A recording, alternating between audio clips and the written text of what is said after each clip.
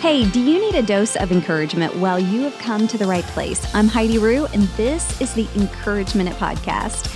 Every single Monday, I share a 60-second story of inspiration to encourage your week. And here's today's Encourage Minute.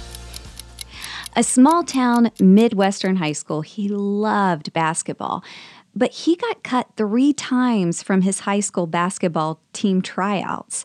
Well, in order to get his basketball in, he'd go and he'd play at open gym night. Well, one night there was this guy there and he was watching and he asked him to come to this casting call for a movie. So this high schooler thought, okay, sure, why not? Well, when he showed up, there were hundreds of people in line. So he waited and finally he gave up. He went to leave. Well, the casting director spotted him and he encouraged him to come back in and audition. Well, he did. They called him back the next day, and Maris Valanis ended up landing the star role of Jimmy Chitwood in Hoosiers. For someone that had never actually played high school basketball, Maris just wowed the crew with his one-take shots. He was amazing. Hoosiers was a really highly popular movie starring Gene Hackman about a small-town high school basketball team that a coach with a checkered past took to the championship. And Maris, he ended up moving to Hollywood afterwards to pursue acting because, of course, who wouldn't? But he ended up really struggling to book much outside of small things here and there. He eventually became a construction consultant.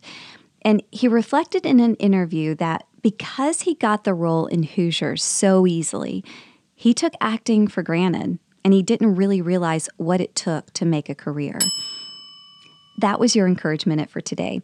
Hoosiers came out when I was 5 years old, so I actually hadn't seen it, but I had heard so much about it, and Mike, my husband, he really encouraged me to watch it last fall, so we watched it together.